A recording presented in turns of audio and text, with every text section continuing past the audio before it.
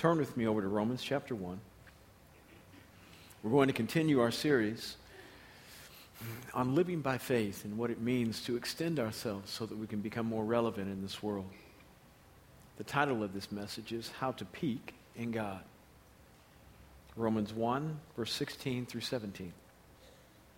Paul's writing, and he says, "For I am not ashamed of the gospel, for it is the power of God for salvation to everyone who believes, to the Jew first and also to the Greek. For in it the righteousness of God is revealed from faith to faith, as it is written, but my righteous man shall live by faith." Lord, help us as we study. When Paul wrote this letter to the Romans, he hadn't been there.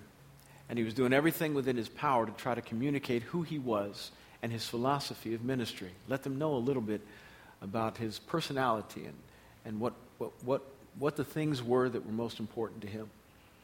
And after the wonderful salutations he gives, the greetings about hellos and can't wait to get to you, he says in verse 16, he starts with a punch. He says, I want you to know, when we talk about this gospel, there is nothing more important to me. I'm not ashamed of it. For it is the power of God for salvation. This was a man who was well acquainted with what it meant to need salvation. He calls himself in Timothy the chief of sinners, a man in need of help more than anybody else. He persecuted the church, separated mom from child, husband from wife, confiscated property, and was even there for the execution of the first martyr in the church. He was the governing official at which everybody placed their cloaks. They had to lay them at the feet of somebody because you couldn't just legally get a mob and go out and kill somebody. And it says that Saul, that was his name then, was the man at whose feet they laid their cloaks, which represented permission to do what they needed to do. And they killed Stephen, stoned him to death. Paul says, I was a mess. And this gospel came down to save somebody like me, a persecutor of the thing for which God died, his church. I understand what it means to experience the power of God for salvation because I needed to be saved. So he says, I'm not ashamed of it, proud of it. Of what are you proud? Of what are you most proud? If you have children, generally, when I walk in your home, I'll see them on the walls, not just sitting on the couch. You're proud of your kids, so you got pictures of them all over the place, don't you? You're proud of your accomplishments, so you got degrees. And what do you do with those degrees? Usually you frame them real nice and put them on a wall, don't you? Tell me, where in your life is the portrait of Jesus? When people come across the threshold of your life, can they find Jesus in a hurry? Or do they have to look around the crevices? Do they have to go through every quarter of your home to find out, now, what do they believe? Amen. Who's most important to them? This evidence is the fact that if they can't find Jesus in a hurry, there's some shame you have about making sure that he's prominent. Paul said, I'm not ashamed because I realize what this God did for me, how he loved me. And something about the sacrifice that Father God gave by sending his son for your benefit ought to drive you every day and make you want to make sure that Jesus is front and center. You remember when they used to have, we used to have wallets that had little plastic picture things in them. You know, translucent things where you put the pictures in, keep them safe, and put them where you want. And then you could open it up, and there's a place where you can just share everything, show all your kids. And now it's on the phone, so those things don't mean anything anymore. But do you ever have an opportunity to show Jesus to folk? We need to be unashamed of this gospel because it's not only the power of God for you, but it is the power of God for salvation for everybody. Everybody on the planet needs to know about this message. And it's almost, hear me, I'm going to be strong and unqualifiedly so. It's almost criminal for you to take the cure for life and hold it to yourself. I beg you, be like Paul. Say, I'm not ashamed of this. And he says, for in it, the righteousness of God is revealed from faith to faith. People can't see the best life they ought to live unless somebody is going from one level of faith to another. The righteousness of God is best revealed by somebody who has gotten saved by faith and is now living by faith daily. That way people can see, oh, that's the way life is supposed to be lived. I've entitled this sermon, How to Peak in God, because it's an acrostic. When I get to Roman numeral 2, you'll see 4 points. Personal holiness, P. Effective stewardship, E. Advancing ministry, A. And kid mindful, K. We need to be people that are peaking in God with respect to what it means to have faith increase. The righteousness of God is revealed from faith to faith. As your faith begins to grow, so people begin to see what right action looks like. And remember, faith doesn't have much to do with how you think. It doesn't have much to do with how you feel on the inside. Faith is best evidenced by what you do. James says it like this. You say you believe, and that's all good. But I will show you my faith by what I do. People evidence that God is real by what we do more than what we say. And if you do not do, shut up.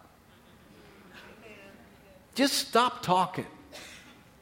Don't go around proclaiming the name of Jesus if your life is contrary to everything you know to be true. People like that are the reason folk don't come into church and call us hypocrites. Just stop it. Stop it. Now, the best course of action is not to stop talking. The best course of action is to start living. Yes. Begin to exemplify the life that you think is most right. And don't compartmentalize your life into one way of thinking and one way of doing.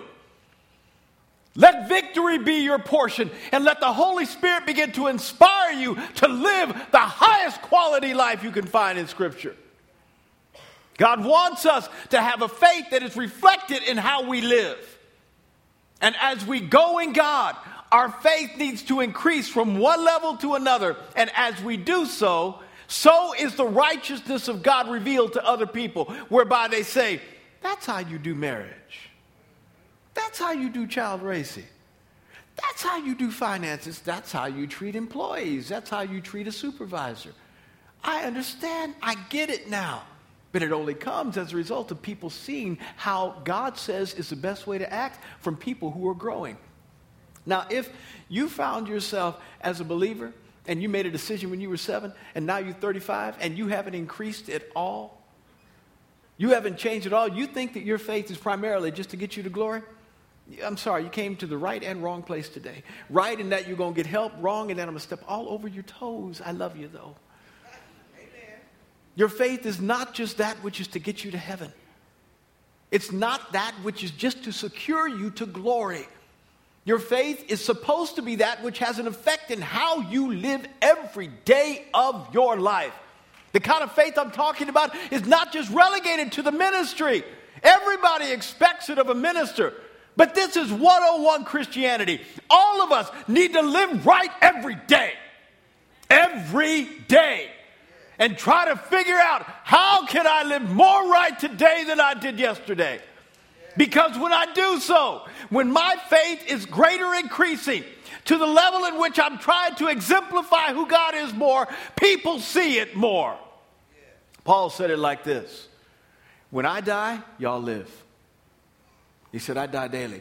But don't be concerned, he said to the Corinthians, about my life, because I realize that my dying is helping you live. What does that mean? How can somebody's death, other than Christ, help anybody live? It's the fact that when we pick up our cross daily and we die, something happens on the inside whereby Christ living in us helps other people understand the right way to live. Better and better. More truth came out of Paul as a result of him dying daily. More understanding. And remember, this man who's writing about the righteousness of God being revealed from one level of faith to another is a guy that God entrusted to write 2/3 of the New Testament. Why do you think that is? Because he said this in Philippians. I want you to know I haven't arrived yet. It's not that I've become mature or perfect. I'm not there. He said, "This one thing I do. I press forward. I strive that I might lay hold of that for which Christ Jesus laid hold of me." Every day, Brett's paraphrase, every day I try to be a little bit better than I was yesterday. I get a fresh 24, and all I want to do is please God more today than I did yesterday.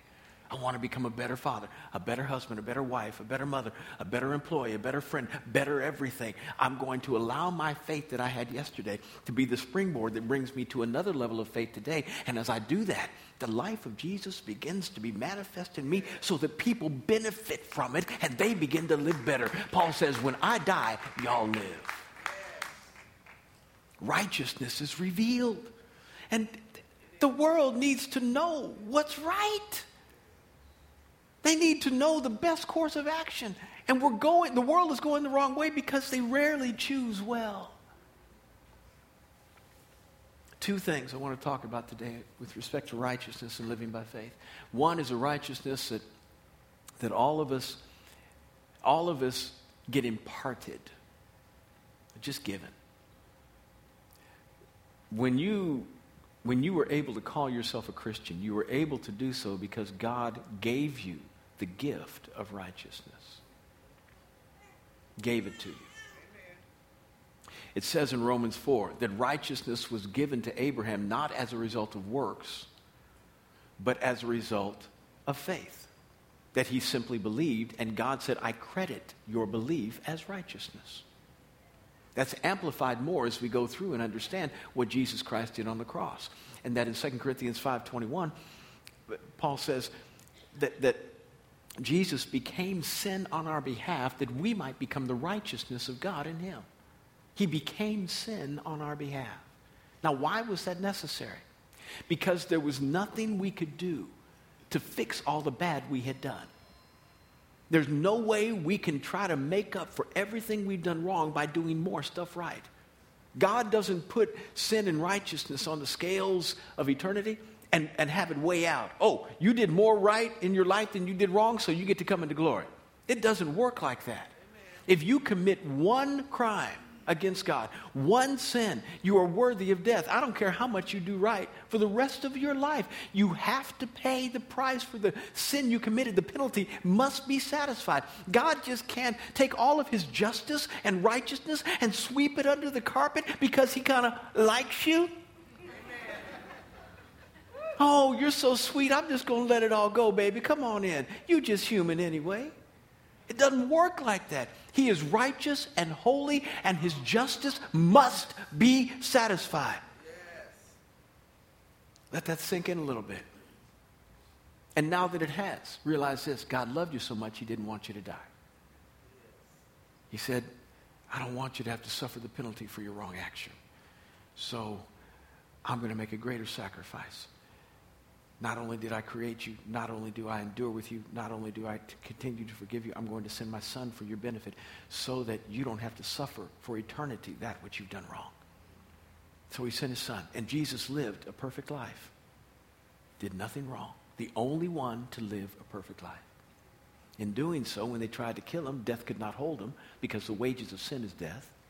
And because he had committed no sin, he could not let death hold him. So he was freed from the bondage, the shackles of death, and he rose forevermore, never to die again. To which Paul says, when he died your death. He became sin on your behalf. The penalty you needed to suffer, he took. You don't have to suffer it anymore. Amen. So your debt has been paid. Say amen. Amen. Been paid, done, over. Now, when you, as a Christian, having expressed faith in Christ, not only do you get the privilege of being pardoned for all the stuff you've done wrong, but now he says, I'm going to give you an added benefit. It would be enough if he just forgave me. Yes. That'd be enough just to get out of jail free. Yes. That'd be sweet. But he didn't just give me a get out of jail free card. He said, I'm going to look at you as if you're righteous. You no longer are just innocent. I'm going to make you righteous, as if you had lived life just like Jesus did. That's how Paul gets the idea where he says, he became sin on your behalf that you might become God's righteousness. Now, the reason that was necessary was that the only people who can get into glory are those who are perfectly right. He can't allow sin in. Just can't. Sin can't pass the pearly gates, if you will. I don't know that there are any, but they can't pass them. And so God says the only way I can let you in is if you are perfect, but nobody can be perfect. We've already blown it. So he said, I'm going to allow your imperfection to be found in Christ and die with him on the cross. And then he is going to transfer you his righteous life. So that when I see you walking through those pearly gates, I see Jesus. That's a gift. You cannot earn it. You do not deserve it. It is a gift. And everybody say, thank you, Jesus. It's a wonderful thing. Only about a third of y'all said it, but I'm going to let you go. That righteousness is something that God gives. There's another kind of righteousness which should follow that righteousness. And it's a righteousness that comes from doing the right thing. It's not that it gets you entrance to God in any way. It's not that it grants you the privilege of going through to glory, or that it brings you any more favor with him because somehow he thinks, now, wow, you're so good. It's just you do it because you love him. You want to make him happy with your life. Right doing. Not the righteousness that's imparted, but right doing. The kind of life that should follow a life that has been made right. The kind of life that doesn't allow anybody to call you a hypocrite. The kind of life that best evidences the right way to live in the earth. He's doing it. She's doing it. Wow, that's amazing. Look at the fruit. Look at the results of what they do. I don't have any of that. How does that work with them? And people begin to inquire because they need help in their own lives. They don't know the right way.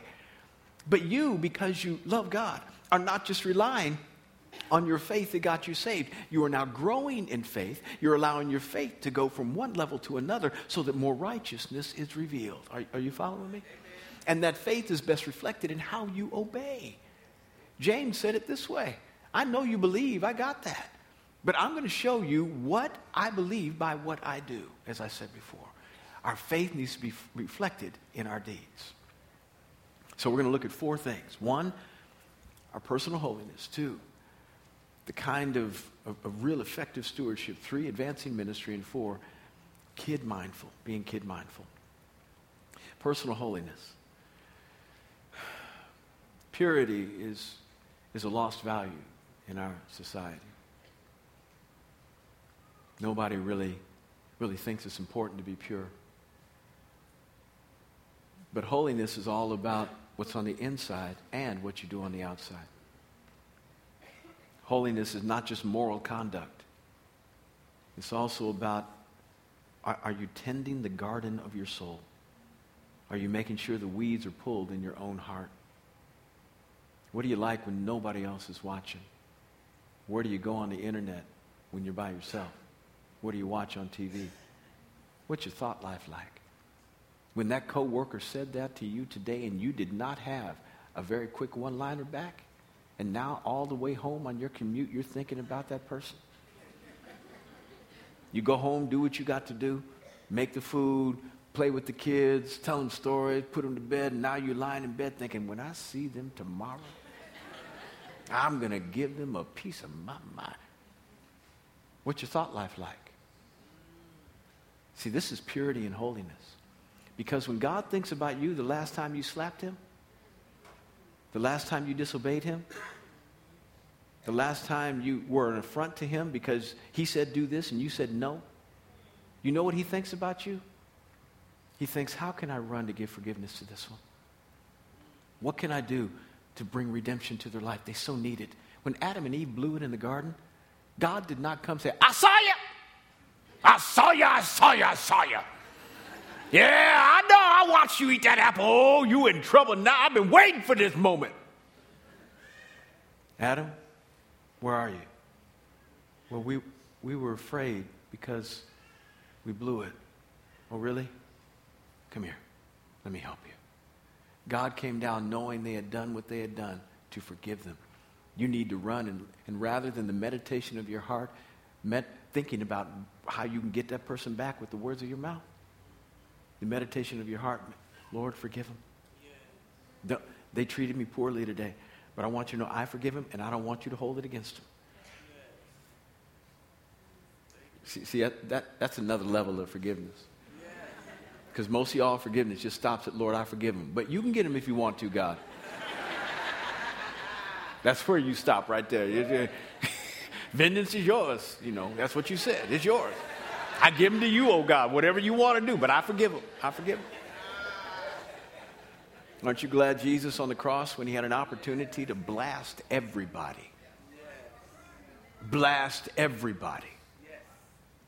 said, Father, forgive them. They don't know what they're doing.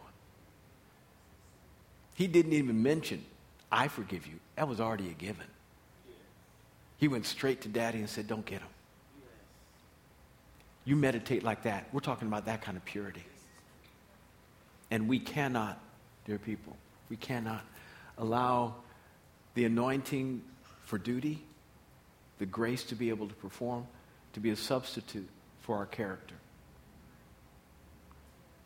We can't let the deficiencies in our own soul be hidden by our work ethic. Because let me tell you, when you get good at what you do, when you're competent and people want to hear what you got to say, or they flock around your gift because you can sing or you can serve and you got great ideas and you can make stuff happen, you are a rainmaker, boy, it really strokes your heart. You start feeling it. Ooh, I'm good. God's approving me. Everything's great. He's blessing my life. You start flowing and going. Ain't nothing like it. And all of a sudden, because you feel the approval of God in what you're doing, you forget that you've got a relationship with him that is dependent more on how you relate to him than anybody else. To which Peter says, you used to live in lust. That was your former life. But the one who called you, he said, I want you to make sure, because I am holy, that you live just like me. So in all of your conduct, in 1 Peter, in all of your conduct, be holy, just as I am holy. God wants holiness to come on the inside, not just outward, but on the inside. Our thought life, our morality, on dealing with issues of lust down on the inside of us. God, I will not let this control my thoughts, and I will not let it control my actions. I choose to please you because I want to make you happy, and I want to be like you. I want to be holy. To do this, you've got to go from whatever level of faith you're at right now to another. And when you do that, you begin to evidence the right way to live. When we begin to ignore the deficiencies in our character and concentrate more on performance and ministry, we do so to our own demise, because the enemy is very patient. He can wait. Oh, please ignore that, he says. Yes, don't make that a big deal. Continue to build big ministries. Write books. Go on TV, please. I'll open up the doors for you. And he waits for that one opportunity. One. And you can fill in the blank with anybody you know who's fallen. It only takes one. Deficiency in character. And whenever I see somebody blowing it, I get on my knees and I say, God, not me. Not just because of the embarrassment that comes from the disgrace publicly, but because I don't want to do anything that would show people more the wrong way to live. Because God's righteousness isn't revealed when we go from one level of faith backwards. God help. I do not want to destroy with my lack of character that which I build with my gift. And so I do everything I possibly can to make sure that the ministry that I perform has a platform of character rather than just trying to perform on a regular basis so I feel the anointing and you get graced. Personal holiness from one level of faith to another. Secondly, effective stewardship. We need to be people that are always trying to figure out how in the world can we take the resources God has given us and parlay them, leverage them to something else. One of the saddest scriptures in all the Bible is when the Israelites were coming into the promised land, Deuteronomy chapter 8, and God says, when you get there, it's going to be sweet. I mean, stuff's just going to flow for you. You're going to be blessed.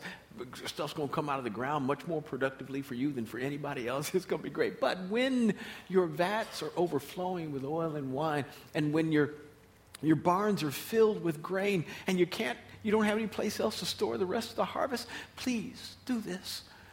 don't forget me. Saddest scripture in all of the Bible. Don't forget me. And remember that it is I who has given you the power to make wealth for one reason, that you might, verse 18, establish my covenant in the earth. God has given you resources so that he can progress his covenant in the planet. Now, there's nothing wrong with you enjoying it. Go out, buy a boat if you want to. Be miserable. I don't know anybody who got a boat that ain't trying to sell it. They are more work than they are worth almost. It takes a lot to keep up a boat. If you want to keep it up, buy one, enjoy it. Hear me. God has given you primarily the resources you've been given to advance his covenant, not just to enjoy it for yourself. And if we begin to only enjoy stuff and look at our bank accounts and recognize our material wealth and how it's increased, it's important that we put it in perspective and say, Lord, you did this, not me.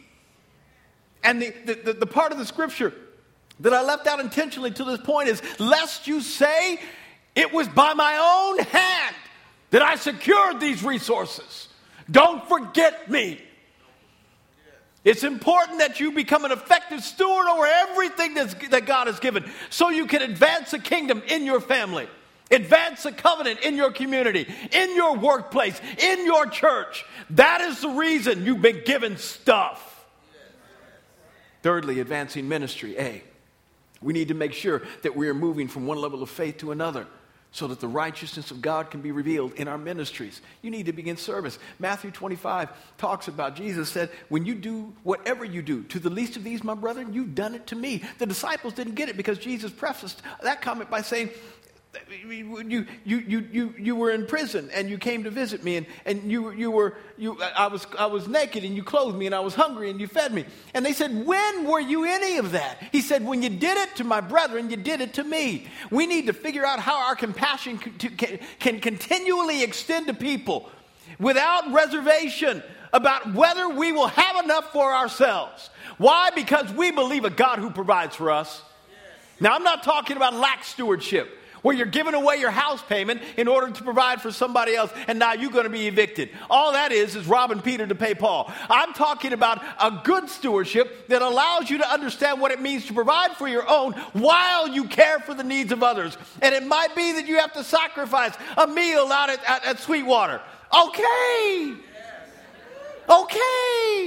You might not be able to get that upgrade in a car you want for a year because you go give to the building program. Do you know God can make your car last? Sacrifices can be made because you want advancing ministry in your life. And you need to move from one level of faith to another in order for people to benefit and see what righteousness looks like. Lastly, we need to be kid mindful. We need to be people who are second generation oriented. God, the whole Bible is about generations. It's not just about one. It's about many. And the Lord wants us to always be thinking about, how does this translate to the kids? What are you giving, parents, your children? Those of you who do not have kids, how are you ministering to the next generation? Are you serving in our youth ministry? Are you serving in the kids ministry? Are you serving on the campuses?